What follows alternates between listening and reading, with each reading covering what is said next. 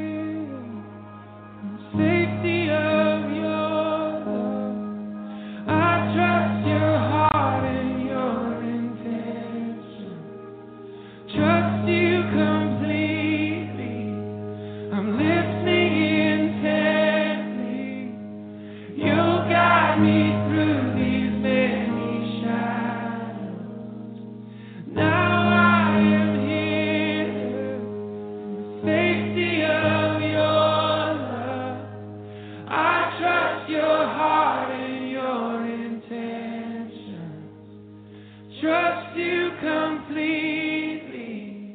I'm listening intently.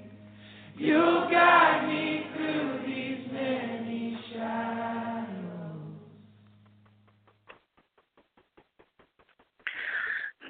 Good evening, and thank you for joining us this evening on Blog Talk Radio. This is Zeal for Your House. This is David Murray. I'm joined with Dorothy Carruthers. Dorothy, how are you doing tonight? I am doing well this evening. How are you doing? I'm doing well. I'm excited to get into the study that we're going to be doing tonight. We're actually going to be talking on the last part. We'll be finishing up what is for now the series, Dorothy. We've been talking about this for a few weeks now, but Dorothy on Doorways to Intimacy. I had planned on speaking on something else this coming up week, but I just felt impressed to revisit and circle back around on trials and partnering with trials. And what we're going to be talking about specifically tonight is partnering with the trials that we're going through in order to transform ourselves greater into the image of Christ and move us deeper into walking and abiding in the realm of the Spirit. It's going to be a fairly compact, straight to the point study that will just help round out. We spoke back in February about trials, and we moved on to different doorways, different pathways to intimacy. And I want to end up on trials. One of the reasons why I believe that that this has been impressed upon my spirit to speak on this is because this year in particular is a year of refining in the body of Christ. And so it makes sense. The Lord really just wants us to understand what's going on in the nation, in the body of Christ, and in our lives individually as well as corporately. Because it's through understanding that it's more easy for us to cooperate with what the Lord is doing. But before we get into that, I just want to go over a couple of things. Number one, for those who have been reaching out about supplemental material, I have a website, a blog, dwmurray.com. There's additional resources on there that you can visit. So, yes, I do have additional resources that are there. Second is I've had some different questions come up in regard to authority versus power. And what is the difference between the two? I'm actually going to be doing a study, a teaching on that in the not-too-distant future, getting the difference between the two. But in a nutshell, I'll say right now, power, God-given power, is a gift. It's given to us. All of the giftings of the Holy Spirit are giftings of power. The Greek word dunamis, those are expressions of the power of the kingdom of God. Authority is delegated responsibility. Authority is the ability to stand under a certain place of government within the kingdom. Power advances things, drives things out, exercises it, releases. It's an activity. Power is visible in movement. We see the power of the kingdom through demonstrations of his manifestation in all the different ways that the gifts the Spirit described in the epistles operate. Authority is the ability to stand with an amount of the presence of God moving through us. It's a degree of position in the kingdom, and that is not a gift. That is dependent upon the depth that we allow ourselves to be transformed into his image. So we're going to be talking more about that. One last thing about that, so I don't leave it too much of a cliffhanger, because I know thoughts that are creeping up right now as a result of that. We're all given a degree of authority, the authority to use the name of Jesus Christ. We have authority over the enemy. The ways in which our authority, the extent, the sphere of influence, and the speed in which a lot of the things of the kingdom and the desires of the Father are brought to pass through us has to do with the degree of authority that we move in. So let me first say, do any of us not have the authority if let's say we're backslidden, we have sin in our life, we have all these other things? That means we do a spirit does not have to obey us when we leave. Well, they obey the name of Jesus Christ. So we all have authority over the enemy.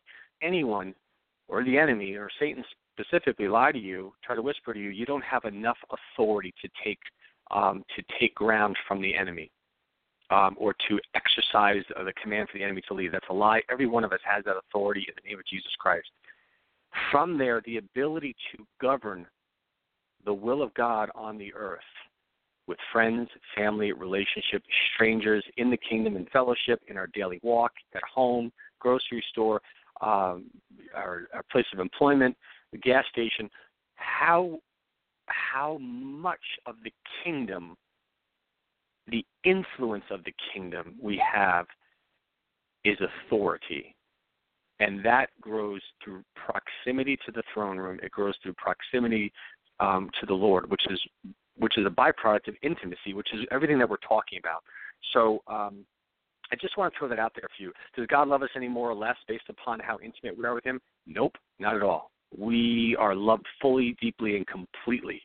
No matter how much we live relationally with the Lord, whether we choose to hold on to sin and rebellion and things in our life, how we relationally, how righteous or unrighteous we live, has nothing to do with positionally what was accomplished through the atonement of the blood of Jesus Christ. The atonement of the cross, what was accomplished at the cross, we have salvation because we were given or clothed, or another word is imputed, to be given, granted, the gift of his righteousness. That's a positional standing. Okay, so there's no condemnation or shame. Or the more that we spend time with him, the more that we're transformed into his image, the more freely the kingdom is able to operate without having to navigate around the dead carnal mind and the things that war against God's mindset, his will, and his intentions.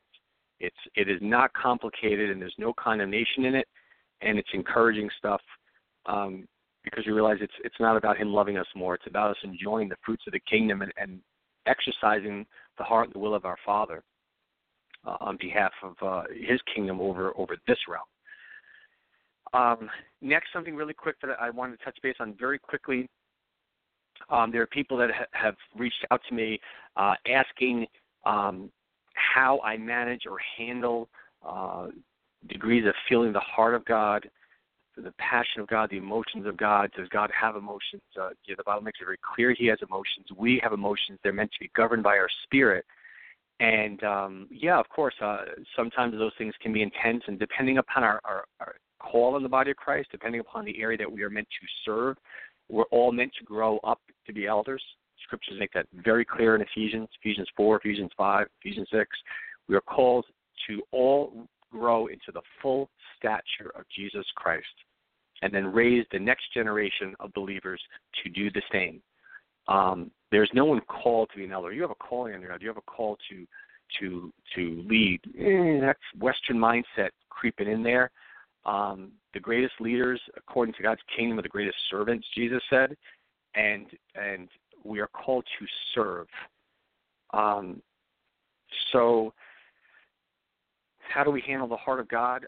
The closer we get to the Lord in our relationship, the closer that we take our thoughts captive, the more that we begin pressing into the heart of the Lord, agreeing with what the Father says about himself, about us as his righteousness, as a completely, fully pleasing child of God positionally.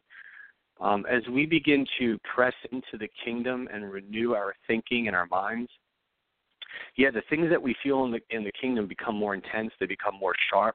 We grow in wisdom. We grow in understanding. We grow in sight and in vision, all the things of the Spirit. We grow in all those areas. And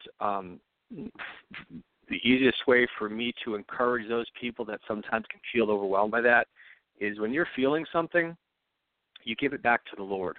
And we'll get into that in another study. But what I mean is if you're feeling something, you open your heart up, your spirit to the Lord Jesus Christ, and you let that flow through you. Let it just rest with him. You pray through it. You spend time in his presence. You recognize that burden will be a mixture of our fallen thinking, whether it's discouragement, despair, depression, right? These are the carnal-minded areas mingling in when we orient ourselves with the kingdom of God. And the more that we purify our walk with the Lord, the more we'll purely feel his grief over sin, the more purely we'll feel his joy over a reconciled brother or sister, the more we'll feel this spiritual excitement as the kingdom is forcefully advancing. But it's a process. There's times when I feel extremely heavy-hearted, but the heaviness is not just the Lord, it's my own soul kind of lagging with some thinking that may not necessarily be the mind of Christ. You know, in the purest sense, funerals really, they're a promotion for the body of Christ, for believers, right? We should be excited at someone's funeral because they've gone to heaven, but we recognize we'll miss them. So we grieve that process, and part of that process is very normal because really Adam and Eve were never created for death. There was never a blueprint given for us to how to manage the loss. So there will be times when our soul is catching up to the mind of Christ and the heart and the will of the Lord. And so bottom line, what I want to encourage you with is just to rest pain that you're feeling. Picture the Lord standing in front of you perhaps and just confess that pain before him. Make sure you're thinking in agreement with the Word of God. That will make sure that we're staying biblically aligned in our soul, that we're moving by the mind of Christ. And then what will happen is then if we're feeling any things that are not of his word, then we can repent of those things. For example, Jeremiah complained to the Lord, and the Lord corrected Jeremiah and says, "Hey, Jeremiah, if you've gotten weary, if you've gotten tired running with men, how will you be able to keep up with the chariots and horses?" In other words, what the Lord was saying is, Jeremiah, you have to change your thinking here. You're coming to me complaining, but your complaint is not based upon moving by the mind and the heart, the will of the Holy Spirit. You're allowing circumstances to discourage you. So even the prophets, and that happened with John the Baptist as well. John the Baptist dealt with great discouragement, even sent his disciples to question, "Hey, Jesus, are you really Messiah? Are you really the one? I know that I saw you. I know the Holy Spirit descend upon you. I heard Father God call down audibly from heaven. But is it really you? Because I'm here stuck in this prison and things aren't panning out the way I thought." That's another example of how when we're feeling the intensity of walking by the kingdom, we have to make sure our soul is walking in alignment to his thoughts.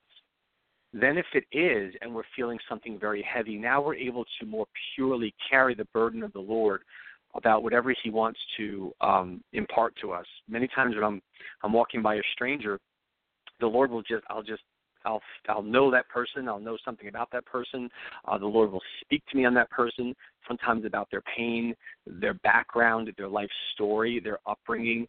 And if I'm not in the right place, that can sometimes be overwhelming, and I have to repent of that. I have to see things with the heart of God. When the Lord is sharing that with me, he's not sharing that with me to upset me. He is sharing his heart so that I can partner with what the Lord wants to bring to pass. Because it's the compassion from the Lord's heart that we feel that causes us to move from his love. Everything flows from love. The areas where we are not moving in love, we are moving out of his heart. Even the Bible says even his judgment is love. It's not love on sin, it's wrath on sin, but it is love toward those people that are in bondage. And don't take my word for that. Get into the word, please.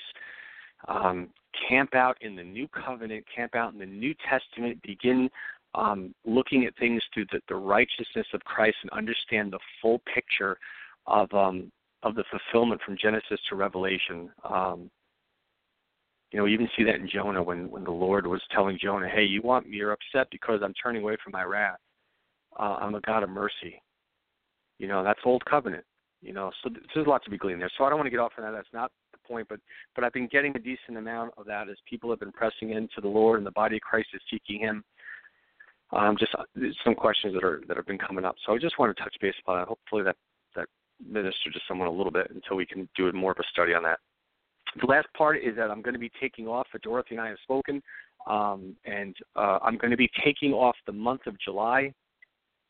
I had plans to definitely not write a book, and as it turns out, I believe that is the direction the Lord is having me go in. So rather than just putting something in a binder form, I'm going to be writing a book. A lot of the material will be coming from the website, but it'll be formatted in a cohesive, systematic study on the righteousness of Christ, on the carnal mind, on now walking things out. I try on my website to just give examples of how I walk out my day with the Lord, and also be very frank and very candid with my shortcomings. I am nobody's standard. Christ alone is our standard, not Peter, not Paul, not King David, not John the Baptist.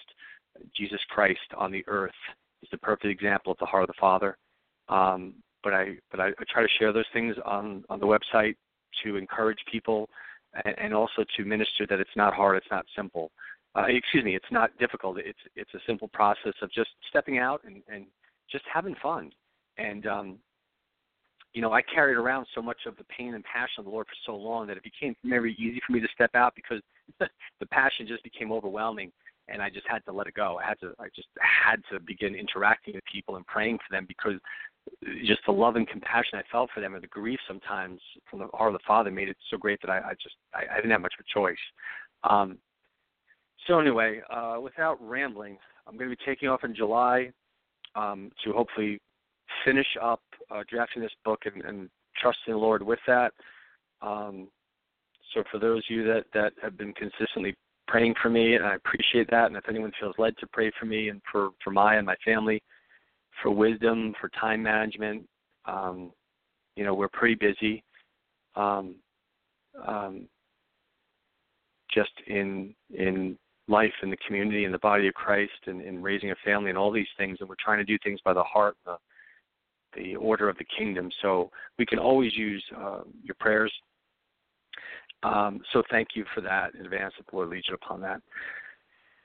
So, okay. Doorways to intimacy, partnering with trials. So circling back around, the last time we spoke, back in February, we talked about what is a trial, what is the purpose, and how do we handle it. So to recap that real quick, a trial is an event that's meant to test and expose our beliefs. Its purpose is to enter us into greater intimacy and greater realms of the glory. And how we handle it is examining our thoughts and submitting them to the Word of God. What we're going to get into tonight, and it's going to be fairly straightforward, it might be a little bit shorter than I'm normally used to doing a study, but it's partnering, specifically partnering with these trials to transform us. Again, anything, guys, that causes us to come to reason in a manner about any subject that is contrary to the Word of God is a test of our faith. Remember, faith, guys, just means belief. The word faith, pistos, Greek word, it means belief.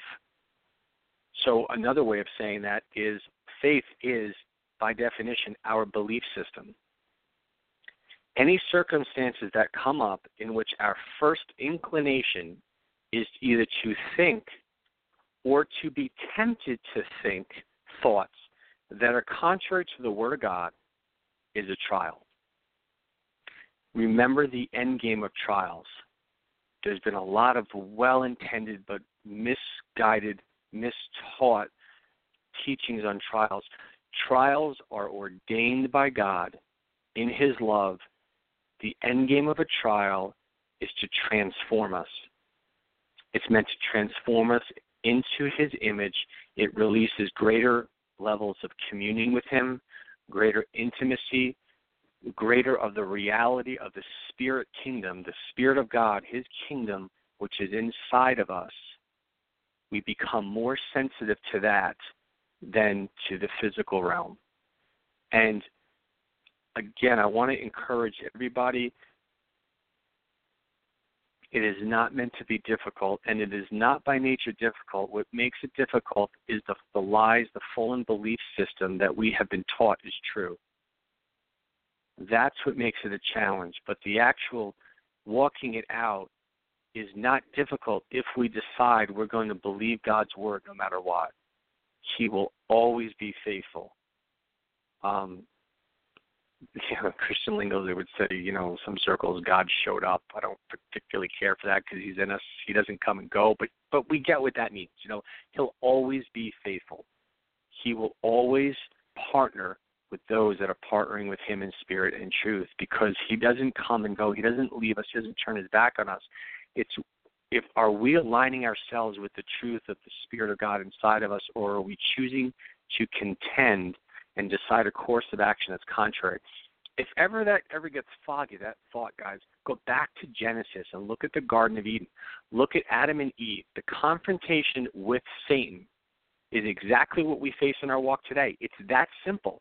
So many times, right, we look and we say, oh, Adam and Eve, what was wrong with you guys? All you had to do is say no. You had everything. You were in the garden. You walked with God.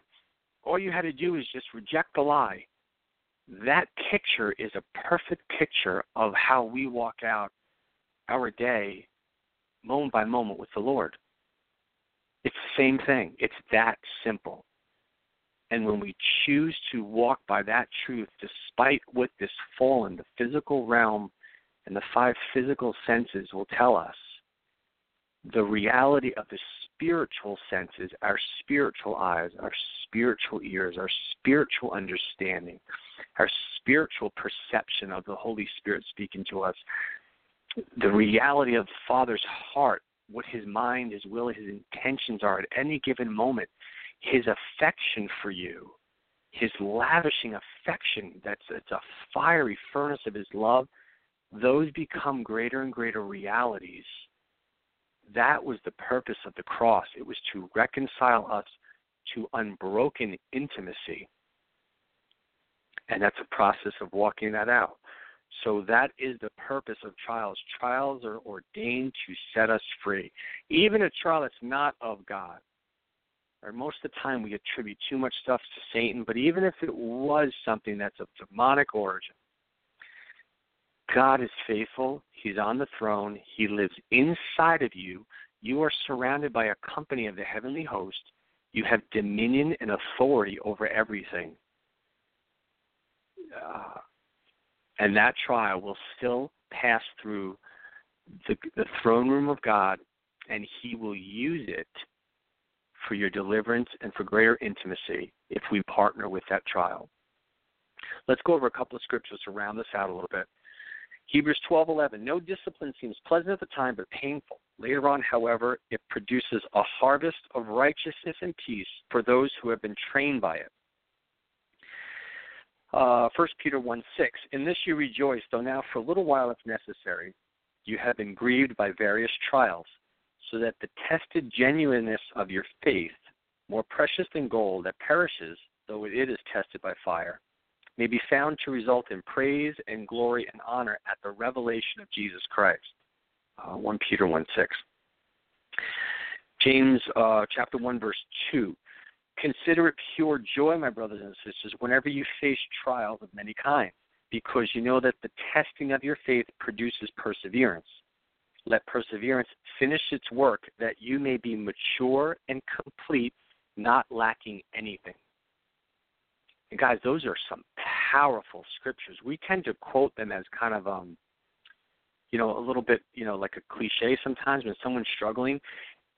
There's nothing in the Word of God that's said idly or passively. The Word says there are many voices in the world, and none of them are without significance. Everything spoken and written has significance. And these 3 scriptures are just a powerhouse of information. When James 1:2 says you will not lack anything, if we would just meditate on what that means, there's really no limit. What did Jesus do on the earth? What was he limited to?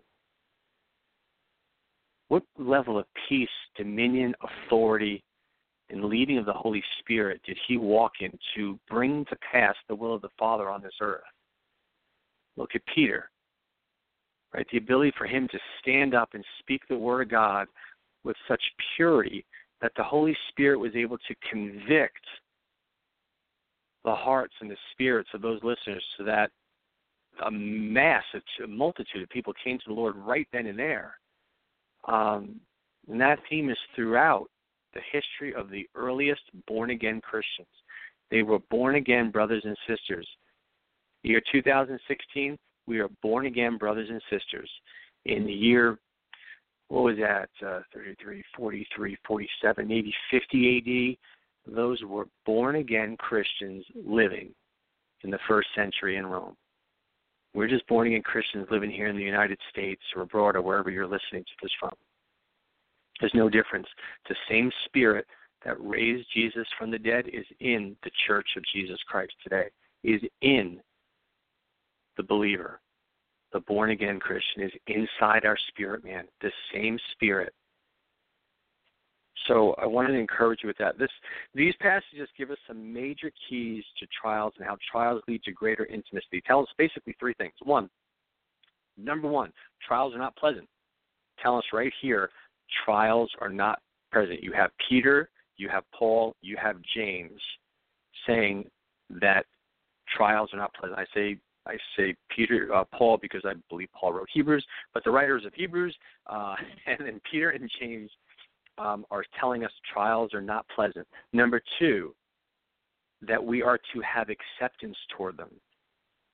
We're to accept them. You can't have joy without accepting a trial. If they're telling us to be joyful, be glad, you have to accept the circumstance. That is crucial.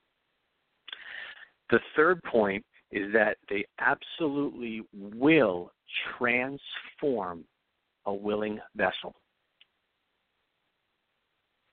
Hebrews 12:11 says that it produces a harvest of righteousness and peace for those who have been trained by the trial. Those who have not allowed the trial to train them, to reshape their thinking, that have not accepted the invitation to press into the things that will not be trained by that trial, it will not produce the fruit of righteousness and peace. A trial, we said that, when you get through a trial, you come out stronger. That's not necessarily true. I'll qualify that.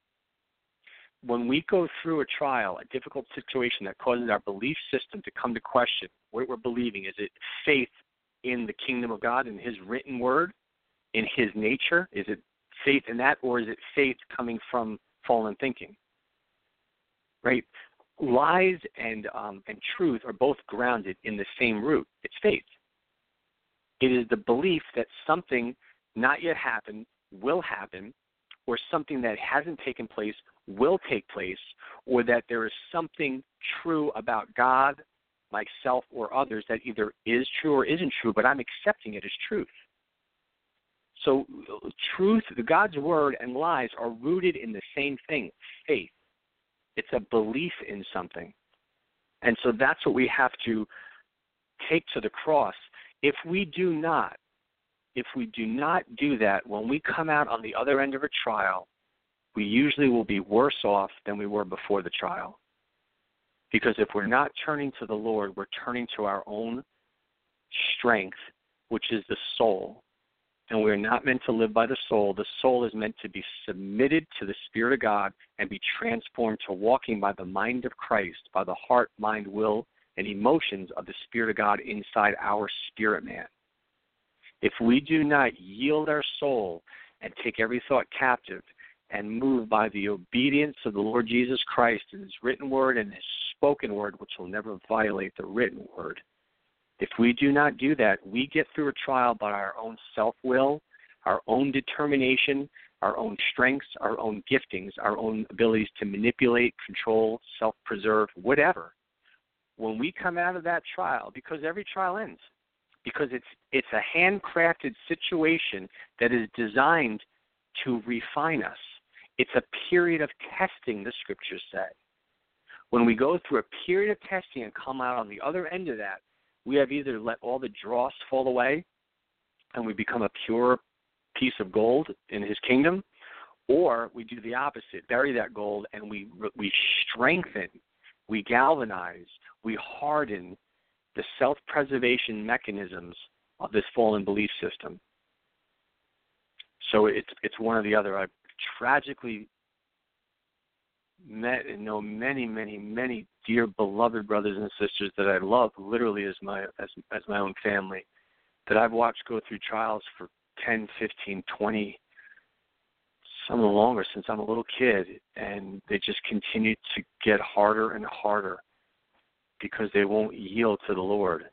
They won't allow those lies. It's too scary for many of us to let go of the lie and dare to believe God. He will never forsake us. He will never leave us. He will never leave us to the devices of the enemy, ever, ever. So please, one thing to encourage is just become a willing vessel. So how do we ensure they transform us? And this is our main point. It's knowledge and acceptance to his word and his nature. That's how we allow trials to transform us, is that we come to acknowledge and accept that his word and his nature are true. That the word of God is true, and through the word of God, we begin to understand his nature. If the word of God says God is love, but I want to stubbornly choose to believe that, well, yeah, but you know what? Love is this, or love is conditional, or sometimes he's wrathful on his children. We need to get into the Word of God, put aside our own agendas, and begin studying the Word of God without preconceived ideas, and let the Holy Spirit teach us and redefine our theology. We came to the cross filthy. We came with nothing to give him but our will. There wasn't a thing we could do to say, here, Lord, in exchange for the gift of salvation, I'll give you this. Don't you want this of me? No, the cross is because he wants our heart. He wants all of us. So there's nothing that we came to barter with him at the cross. It was a gift of love. Everything in Scripture is centered around the cross. That is the good news, the gospel. That is the fulfillment of everything since Genesis. When Jesus comes back to reign, it's perfect fellowship.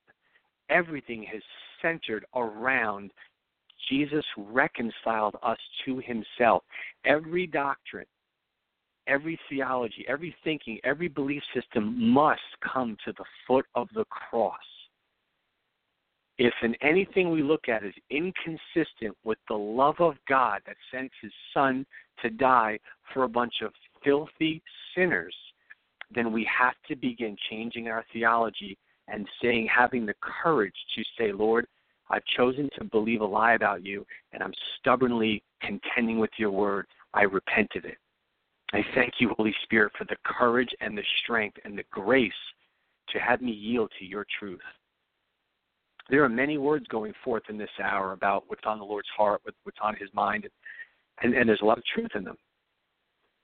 But to the degree we do not live the love of the cross inside of us, to the degree we do not walk in the revelation of that love, is to the degree that every scripture will be skewed and have a mixture. Mixture is not just about theology in the sense of what we preach. Mixture is in our heart, and it has to do with whether or not we understand or seek to understand the depth of his unconditional love toward his children, not toward sin, toward the child of God. Everything must flow through that, or we're just going to spin our wheels. That's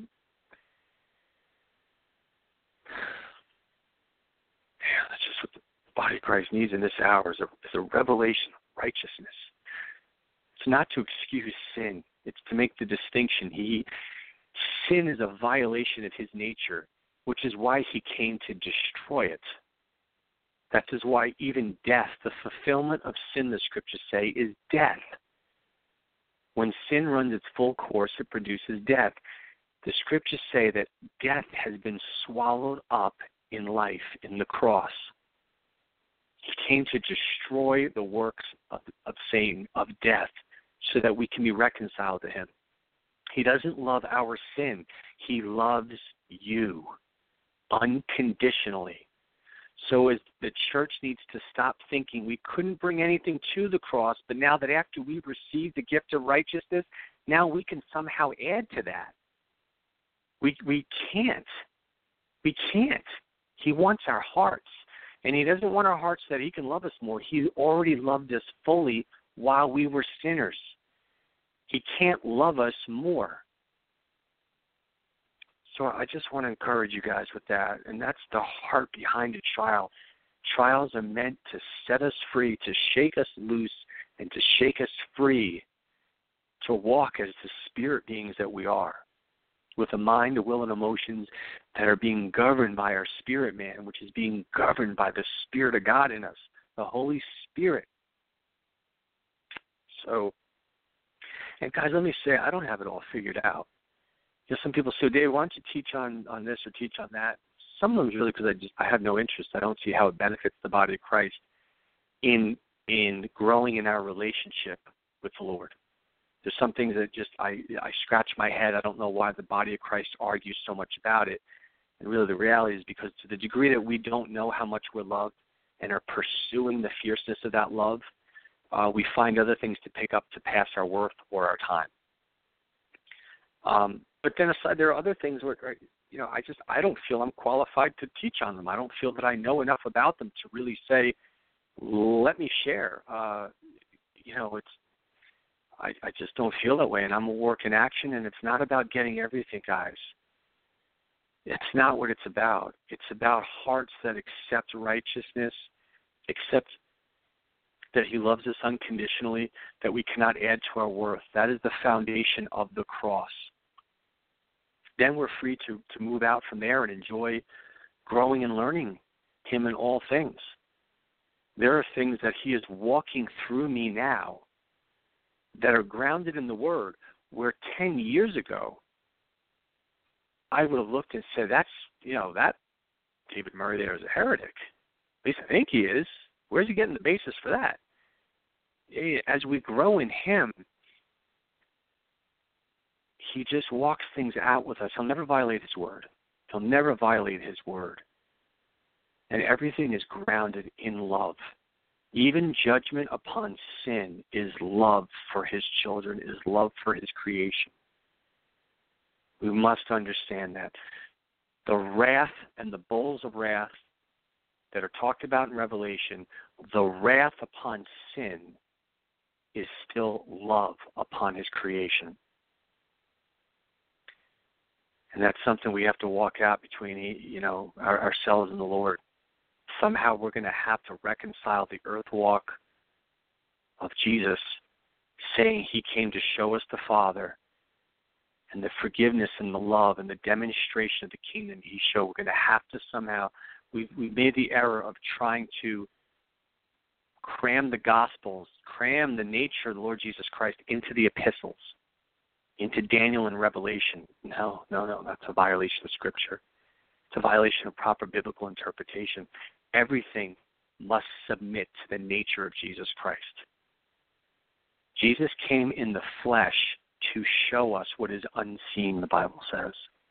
That through walking in that truth and being reconciled by the Holy Spirit now living in us so that we can commune in the realm of the Spirit, that we are one with him. So acceptance cannot come until we first accept his loving hand is over us in every situation. And specifically, guys, here's where it's important, quote unquote, this situation. This means accepting our circumstances. We confess his truth about himself, about ourselves, and about others. And here's something I've been asked about. People say, David, why is it so important to accept what the Word of God says about, himself? I get that, and myself. Yes, I'm a child of God. I'm complete. I'm worthy. But why others? Well, because if we are looking at others outside of his heart toward them and how he sees them, we come out of alignment with his heart. And what will happen is instead of seeing the people in our lives that God is using sovereignly in a trial, we will begin focusing our attention on where we're being wronged. And here's the thing, guys, in trials, a lot of times we are being wronged.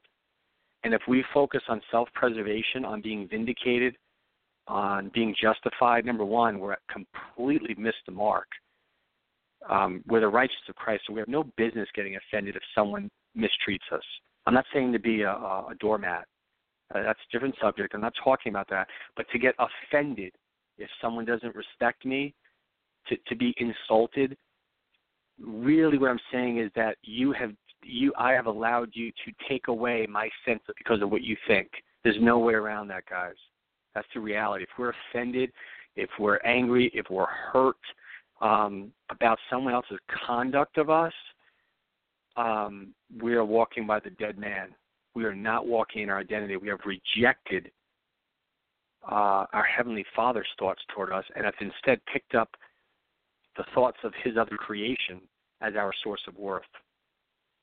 And so that's why it's so important to forgive people and to guard our mind when others mistreat us through a trial, because they will.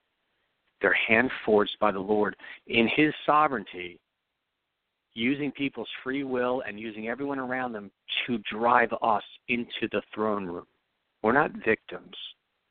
We're His children that in His fierce love will get the garbage out of us so that we can walk in greater realms of His glory and intimacy. Okay, so we must accept people and see them the way Father God sees them. 2 Corinthians 10:5, we demolish argument and every pretension that sets itself up against the knowledge of God. Proverbs 3:6, in all your ways acknowledge Him. These are talking about, this is talking about acknowledging the Lord, acknowledging the Word of God above all things. 2 Corinthians 10:5, Proverbs 3:6. These are examples that Scriptures tell us what to do. What I like to do is give you examples of these Scriptures, these principles of the kingdom in action. Job 2:10 says, he replied, Job, this is, everyone knows the story of Job, right? Because we relate to Job. It says, you were talking like a fool. Now, this is an amazing story. Amazing story. Job, within probably no more than 120 seconds, if you were to play this out with a bunch of people, a bunch of friends, and read through the story of Job, the account of Job, and he had his servants, one after another, all give him news. It says while they were still speaking, the other came. While the other was just finishing, the other came. So within, I'd say, less than 2 minutes, you have Job getting a report that everything he knew, everything he loved and held dear, his source of everything was destroyed. And his wife tells him, basically, why don't you just curse God? If you go into reading on that. And his response is, you're talking like a foolish woman. Shall we accept good from God and not trouble? In all of this, Job did not sin in what he said. This is acceptance of something that was beyond his understanding. His heart was submitted to the Lord, even though he didn't understand what was going on. That doesn't mean we lay down and say, oh, come welcome me, I want misery. Not talking about that. I'm talking about having a heart that is always open and yielded to the Lord. Never bitter, never closed off. One of the first things we begin doing at a certain point in a trial, we start with the Word of God and we begin getting offended. Our hope, our confident expectation begins to fade. It begins to stretch our beliefs. We begin to stretch what we really believe about the Lord, and the garbage comes to the surface. That's why it's called a trial, guys. It's not a trial until it's actually tested and begins to shake free the fallen thinking, the garbage. Luke 22:42. Father, if you were willing, take this cup from me. This is Jesus in the garden. Yet not my will, but yours be done. This is an example of acceptance. He accepted and yielded to the will of the Father. Philippians 1:14. And because of my chains, this is Paul speaking, in prison, sending a letter, right? Letters were called epistles, a letter to the other members of the body of Christ in Philippi. And because of my chains, most of the brothers and sisters have become confident in the Lord and dare to all the more proclaim the gospel without fear. Paul had acceptance and a degree of joy there. Philippians, in the midst of prison, if you read that, it's one of the most joyful epistles in the Bible. Great, great study. Paul talked so much about the joy of the Lord, and the undercurrent of that epistle is one of joy while he's in prison. They're a great book. Job 1:21. Immediately, now even before his wife got to say anything, immediately when Job got this report, it says he tore his robes. He was overcome with grief and sorrow. And his words out of his mouth Was naked I came from my mother's womb, and naked I will depart. The Lord gave, and the Lord has taken away. Blessed be the name of the Lord. That's an example of acknowledgement, acceptance. Now, let me stay here. His statement was erroneous. Right? The Bible's progressive revelation is a great example of context, right, guys? The Lord tells us, the epistles say that every good thing comes down from the Father of lights, in whom there is no variance nor shadow of turning. Every good thing. The Lord does not give and take away. Okay, we've created a doctrine based upon the statement of someone in abject grief at the loss of everything he had.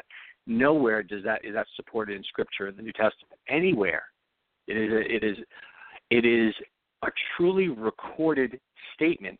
It is not a statement of truth. Everything in the Bible is truly recorded. Not everything is a record of truth. Job's statement was an unbiblical statement, confession, proclamation about the nature and character of the Lord. So we toss that out. The focus of that statement is not on his erroneous theology of God. Right? They speculate when Job was around, but he was around way before Christ. Some say after Moses. Some say during the patriarchs. But Job was around before the revelation of Jesus Christ. It wasn't about his statement. It was about the condition of his heart. The condition of his heart was acknowledgement of the Lord and acceptance. 2 Samuel 16:11. David is just the background here. David got word that his own son formed a rebellion right underneath him. His son is marching on Jerusalem. David, being the man that he is, the servant that he is, with all his mistakes that he's made, and he made plenty, but he had a servant's heart, and because of that, he did not want to go out to battle against his son in Jerusalem because he was afraid there was going to be a slaughter. So he took everyone with him, everyone loyal, anyone that his son Absalom thought would kill because they know, hey, you're a friend of my father's. The whole entourage and all his private guard left Jerusalem. And while they're leaving Jerusalem, a man goes out and begins pelting them with rocks and stones. He was faithful. This is a man who was faithful to the house of King Saul, right, whom David, became king after Saul. So this man didn't like David. He's throwing rocks at him. And Abishai, David's nephew, he says to David, hey, let me go strike this guy down. He's throwing rocks at the king. Well, David, just give me the word. Let me just go kill this guy right now. And David's response is just such a wonderful response of just acceptance and acknowledgement. It just always brings me to tears. And David said to Abishai and all the officials, my son, my own flesh and blood is trying to kill me. How much more than this Benjaminite? Leave him alone. Let him curse. For the Lord has told him to. It may be that the Lord will look upon my misery and restore to me his covenant blessing instead of his curse today. Again, it's the heart of David to be gleaned from there. He accepted the situation. His heart was tender and open to the Lord. Acceptance and acknowledgement, acknowledging the Lord in everything that's going on. What this does, guys, and here's the main theme, we're talking about acknowledgement and acceptance. It leads to greater vision and revelation of his nature and his kingdom. Here's how it does that. Number one, through acknowledging and acceptance before the Lord, it means to agree with his word. What do we mean by that? Well, because in his word, if I'm going through a difficult situation and I may say, man, God he just hates me. He must be so disappointed with me. Or, God's just repaying me for not going back inside the store when I knew they didn't charge me for this product, the Lord, or anything like that. Any confession or thought that is not contrary to what his written word says about his nature, we have to bring that to the cross. So it means in everything we're going through in the trial, we must stay steadfast to the Word of God, to his nature, He says he has plans to bless you and prosper you. There were times when I quoted that scripture for a long time. I quoted that a long time. I'm not talking weeks. I'm talking years. Because I couldn't say anything else. I knew if I spoke anything else when I was in my grief, I would speak a word that was contrary to the Word of God. And I didn't want to compromise or fall short in that trial. So there were times when people were looking at me, just like Job's wife, and they would incite me. They would incite me to self-pity. They would try to stir me up toward anger and hatred. And these are Christians. They would try to get anything to get my confession and get my eyes off the Lord. Because, number one, guys, if you're going through something and people usually can perceive many times when you dig into the Lord, you will make everyone around you uncomfortable. That's just a fact, guys. A little side note here. When you decide to commit your life to the Lord without compromise, you will make everyone around you uncomfortable. And I'm not talking about the lost. The lost will love you because they will feel the presence of the kingdom of God around you. They won't know what it is. The lost will love you. It is the church that will hate you. And I don't say those words lightly. There is an awful lot of hatred in the body of Christ, and it stems from jealousy. The people that are not willing to count the cost will always try to discourage and disrupt the plans of God on a child of God answering him or her. Always. So when you feel yourself, if you need to separate from what I call Job's friends, if you need to separate from them, you go ahead and you do it in love. You do whatever you need to do. Your heart, your mind, your confession, your beliefs in your heart, yield it to the Word of God about His nature and what He says about you and what He says about that person that's also trying to discourage you. That's the key to being transformed into realms of the glory. Guys, there's bookshelves loaded with walking in the glory, walking in the realm, walking in the Spirit. They become such cliches because the body of Christ has stopped being taught there's a cost. One of the things that I personally have a problem with, and maybe it's my own immaturity, I'll be very open and very vulnerable. I always try to be very open. I have a problem when you're in a church gathering and you'll have someone give an altar call, and they'll say, I want everybody to close their eyes, and they'll play some really nice, soft, soulish music. And they'll say, with every eye closed, I want everyone here to say the Lord's Prayer and confess together. And we do everything we can to prevent that person who's a sinner from feeling uncomfortable. And I think when Jesus hung on that cross, did he ask everybody, hey guys, I'm really feeling embarrassed and ashamed here. I'm suffering, I'm in agony, I've been skinned alive. I got my raw skin down to the bone chafing against this piece of wood on my back. And I'm pretty much naked here, got a cloth dangling over my private parts. Could you please look away? Could you please just not look at me? So here's my thinking. If someone's not ready to accept Christ into their heart without it being so comfortable and easy, what was sown is not yet ready to be reaped. It is the Holy Spirit that reaps, not an organist playing a real soft piece of music. And I understand I'm stepping on toes, and that it's not my heart's desire. If you play the organ at a church fellowship, I'm not saying anything about you. It's about what we do, guys, in church fellowship toward the lost. What starts in the spirit cannot end in the flesh, and you can't mingle the two. It just doesn't work. When someone is appreciative and understands their spiritual condition, they need a Savior, you can't keep them from tearing forward and accepting Christ in tears. And if they're not, we got to look at, are we really doing them a disservice or a service?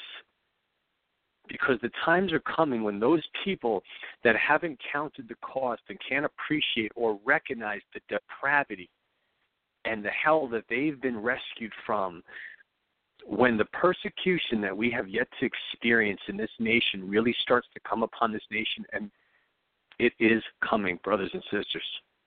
It is coming.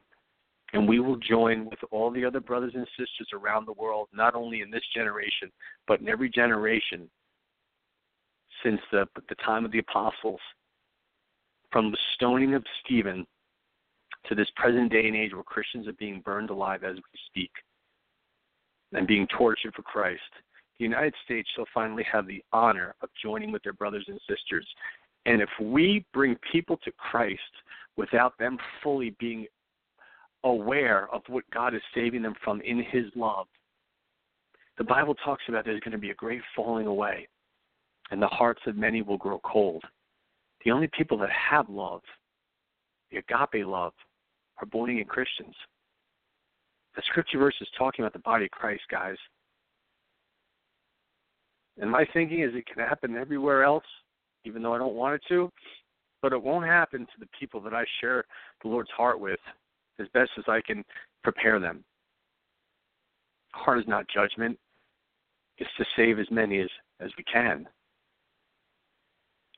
And so, without getting too much on the sidetrack, just to us examine why we do some of the things we do. Anyway, we'll get off that tangent anymore. Don't be so quick to try to make something easy for someone to accept Christ. There's a cost. And there's a cost in the body of Christ. Going through trials, there's a cost. We want the realms of the glory, there's a cost. And very few of those books will discuss that cost because they're not popular. They're just not pleasant because the United States forgot what it's like but to cost something. And, on the eve of Independence Day, we have lost sight of the cost of the gospel, of the cost for freedom. I was going to write something about this fourth on the blog. I just couldn't. It hurt too much. I may just wind up reposting what I did from last year. We need to return to the heart of the Father, return to our first love in all things. And when we do that, we'll begin to embrace trials, embrace the pain of the trial and the cross, because Jesus said, my yoke is easy, my burden is light. It's the sin and the fallen beliefs and the fear and the bondage and the pain of this world that we carry. That's the heavy burden. That's what he's setting us free from. Trials set us free from the burden of the fallen man, the burden of our darkened thinking, the burden of the lies we carried around. Let's recap that because we're just about finishing up. Greater vision and revelation of his nature and kingdom is what takes place when we accept and acknowledge the trials. This is how it works. We acknowledge and accept the Lord. It means to agree with his word in all things. Now that we're doing that, now what we're doing is we're walking by the mind of Christ. When we're walking by the mind of Christ, this begins the transformation process. This is the crux of Romans 12:2. It says, do not conform to the pattern of this world, but be transformed by the renewing of your mind. The renewing of our minds is what brings us into transformation. Well, what happens when we're transformed? Second half of that verse. Then you will be able to test and approve what God's will is, his good, pleasing, and perfect will. How many times do we say, well, we just don't understand God, we don't understand what's going on? It's because our minds have not been transformed into the mind of Christ. It's inside of us, but we must partner with it. The renewing of our minds is what sharpens, amongst many things. It opens up the kingdom to us. It's the reality of the kingdom.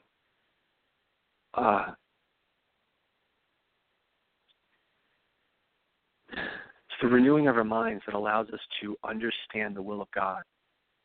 It's what transforms us. Now, here's the crux of all of this, guys. A major point, okay? When we're in a trial, we must get our eyes off of the trial and on the truth of his nature.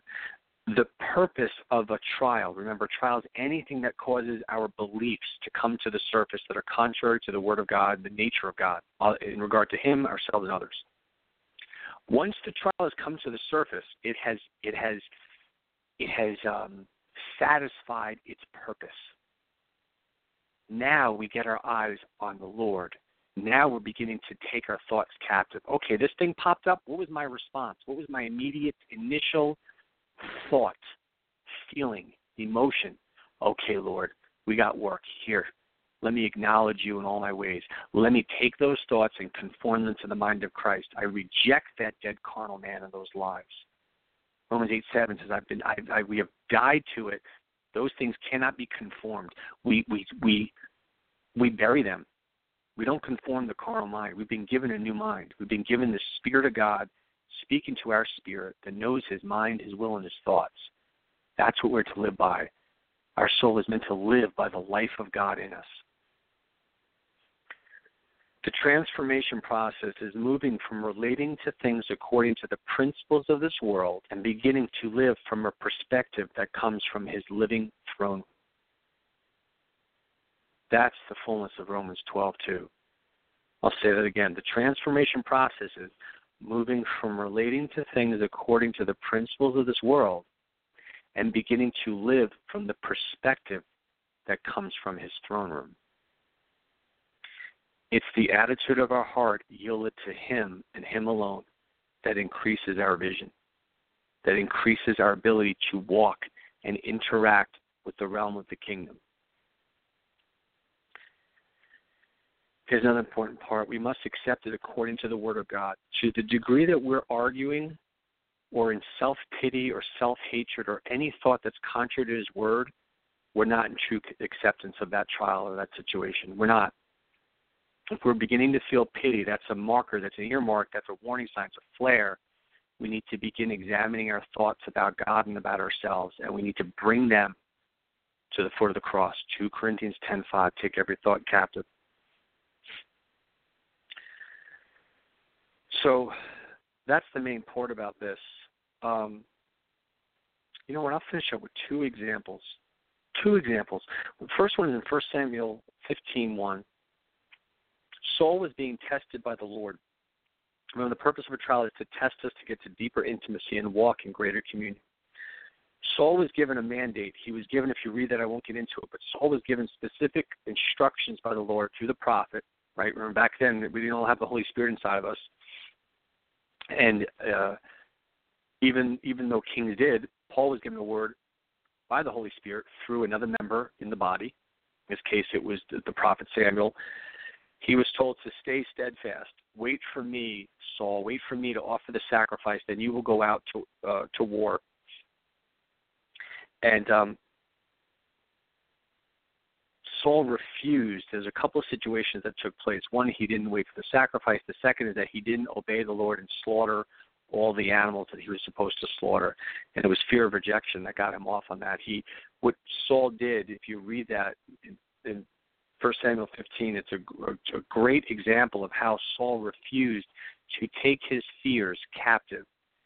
He refused to submit his soul to the truth of God's word, that God is loving, He's steadfast.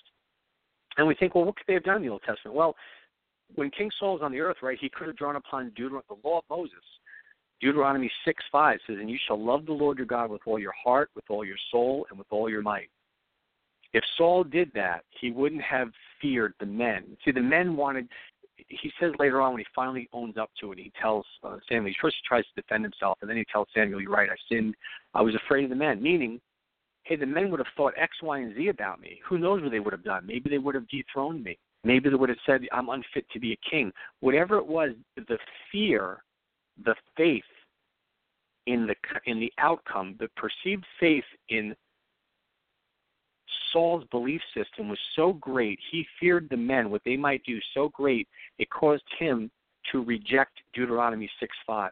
He did not love the Lord with all his heart, soul, might, and strength above all things. He sought instead to turn worth and significance from his soldiers. And it cost him the kingdom. It cost him a great lot more deal than that. But at the very least, it cost him the kingdom. The second one that he could have drawn upon is Exodus 16:4. Then the Lord said to Moses, now Saul had access to the Torah. He had access to the law of Moses. Then the Lord said to Moses, I will rain down bread from heaven for you. The people are to go out each day and gather enough for that day. In this way I will test them and see whether they will follow my instructions. That was a perfect parallel to what Saul had gone through already, waiting for Samuel to come to offer the sacrifice. He was afraid to wait. The men were deserting in droves. Study the life of King Saul. I have such compassion for that man and for the body of Christ, because I see so much of that in myself. I see so much of the fear that would grip us if we allow it. But praise God, we don't have that. We have the Spirit of the living God inside of us now. We are not those that shrink back and are afraid. So Saul had every opportunity to dig into the Word, and he chose not to. He didn't allow that trial to galvanize his walk. That was the intent. That was the purpose of that trial that the Lord tested him, to see if he would allow Saul's fears, his insecurities. If you study the life of King Saul, from day one he was an insecure, self-conscious person who was ordained by God to become king. God was testing him. He was allowing him to go through trials to galvanize him, to stand under the spiritual authority of that calling. Saul had all the equipment he needed. If you study the life of Saul, we don't have time to get into it. It's a remarkable study. Study Saul, David, Solomon, and Absalom. Unbelievable studies that we can apply in our walk. Saul had everything he needed. He would not yield to the trials. And because of the trials were never able to produce the life and the intimacy they were meant to, and it cost Saul, it ruined his life. Now I'm saying it's going to ruin our lives. I'm not talking about that. God is always faithful. He'll always give us more chances. But the consequences, because King Saul never repented, he never turned back consistently before the Lord. David committed adultery and murder, but David always would repent. Saul just couldn't keep his heart steadfast before the Lord. And Lord loves us no more than he loves that man. That's what we have to get inside of us. We have to understand God's not wrathful at his children. God loved King Saul, and that grieved him dearly. Anyway, okay, Paul speaking, we'll end it up with this, guys. Paul speaking here to the church in Rome, believers assembled at Rome.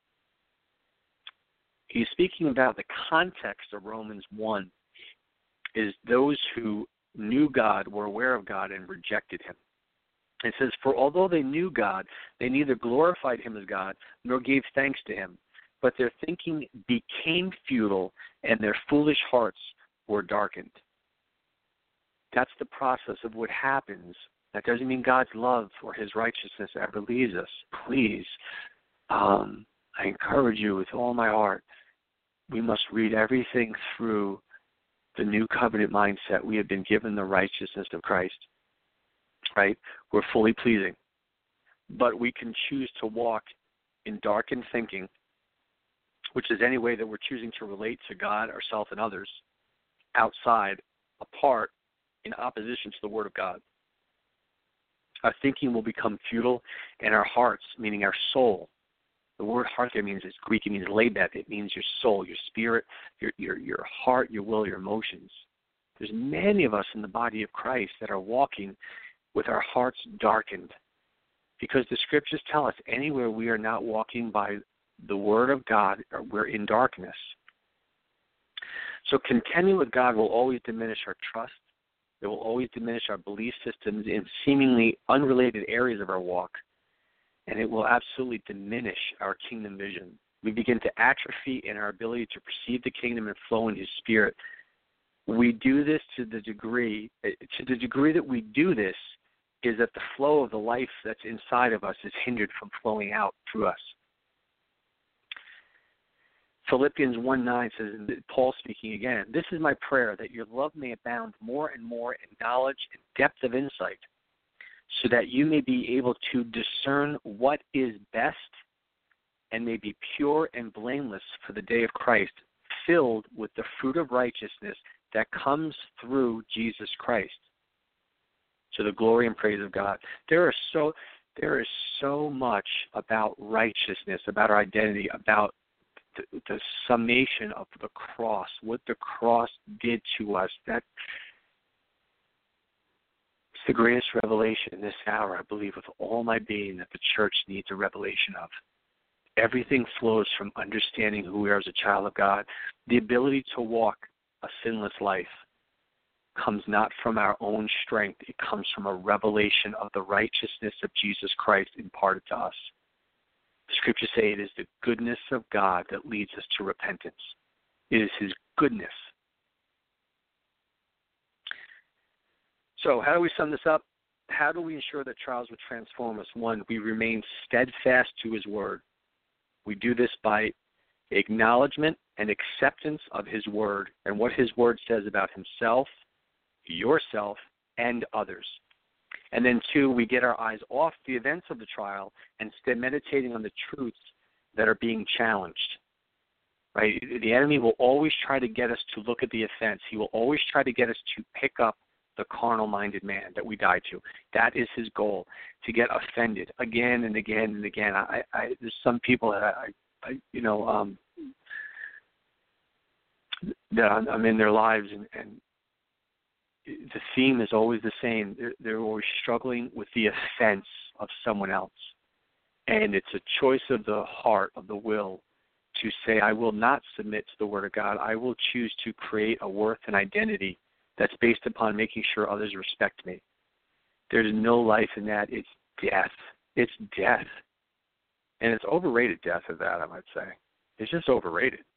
Walking around angry and upset and not perceiving very well the kingdom of God, or even if we do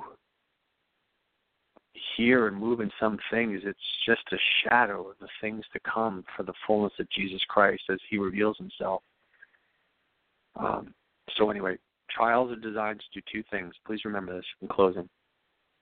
Trials bring to the surface our false beliefs, and they bring us to the limit of our faith in God. That's meant to be strengthened. It's meant to be pressed. It's meant to be pushed forward. Second is that if we partner with them like we described, like we talked about, it leads to greater vision and revelation of his nature and his kingdom. And the heart of that isn't so that we can then begin rejecting our righteousness in Christ and begin thinking we're special by our gifts or our callings. That's just to go right back into the carnal-minded man. We begin rejecting the righteousness of Christ, his identity for us, and now we begin picking up giftings and our experiences, and we begin thinking we're special because of those. It always goes back to the cross, brothers and sisters. We're complete in him, the end. We can't become more special, and we can't be less special in his eyes. So the purpose of greater vision and revelation is because as we're transformed more and more into his image, that's the natural byproduct. If I have a friend, great. I have a friend of mine, a brother in the Lord, who bought a mansion, literally the mansion, a huge house, and the first couple of times that I was over the house, I went from the main foyer into maybe the kitchen, and we would talk and hang out there and have coffee. And as time went on, he began showing me the other rooms of the house. I began experiencing some of the joy of enjoying these different aspects of the house. And it was a beautiful home. But it was only until we walked them out together that I got to experience them. It's the same way with the kingdom. He wants us to be transformed into his image because it opens up his kingdom to us, which is where his intimate and joy and fellowship is. It's about relationship. It's about intimacy. He died to restore to us intimacy. So that concludes the section of the study, the teachings the last couple of months on doorways to intimacy, and tonight on trials, revisiting that. So, Dorothy, before we close out, was there any questions or any hands raised in the chat room or anything like that? Not at this point. No one's asked any questions. Okay. Well, a lot of times I'll get them after the fact, and that's fine too. But I always want to welcome if anyone ever wants to call in, even people that want to call in but they don't for whatever reason. Call in anytime, please. I welcome them. I love the interaction with the body of Christ, whether they're friends or strangers. So I welcome that. Well, if there is nothing else, Dorothy, just to reiterate to everybody, I'm going to be off for July. If you guys can keep me in prayer during this time and the help that I'm getting in putting this book together and getting this book published and editing it, it's quite an undertaking, and I'm blessed with someone that the Lord has touched to serve and help do this. It's a tremendous blessing. It's a huge undertaking. I had no intention of writing a book. I mean, ever. Those of you who know me, oh my gosh, that's just comical. So anyway, that will be July, and I could use the prayers and the support, and we will start back up in August with a bunch of things we want to begin getting into, all different topics, power and authority, what true biblical eldership is like, what does community life look like, what do the gifts of the Spirit look like, what are the callings, what's our place in the body of Christ. What's on the Lord's heart is for as we continue to dig into understanding our identity, is to begin agreeing with the giftings and the call that He's placed inside every single member in the body of Christ. And we were called before the foundations of the world. We don't get a calling when we accept Christ. Some schools of thought teach that. We'll get into that. He knew us before we were formed. There's a call in our life from before the foundations of the world, and we can only begin to step into it when we first accept Him as Savior. And then after that, we have to understand our identity is in Him alone, because from that position, that saying our worth cannot be added to or taken away from, only then can we begin to enjoy embracing the different ways that we're called in the body of Christ. A lot of the confusion and nonsense that we see in the body of Christ is simply people that have legitimate ways that they're called to serve and function in the body, but they use it to feed their own self-worth, their own identity. They're just broken vessels that don't know the love of the Father to the degree that we can stop trying to glean our worth from our giftings or our callings or our areas of service. And that's coming to an end in this generation. There's a body that is being raised up that will embrace His truth without compromise, and they'll be able to enjoy the life in the body when we're meant to interact in these times that are coming. So, Dorothy, thank you. I'll be in touch with you throughout this month, giving you status reports, and we'll stay in touch as always. And for those of you, again, dwmurray.com, a lot of these resources are on there with different links. And keep me in prayer about finishing this on a timely course, please. And God bless all of you, love all of you, and I'm looking forward to seeing you in approximately 30 days. So God bless you all. Have a very safe and blessed 4th, and remember what this country was founded upon. And God bless you all, and I'll talk to you soon. Dorothy, have a wonderful night. Have a good weekend, and I'll speak with you soon. You as well. Father bless. Thanks, Dorothy. Father bless you. Bye-bye, everyone.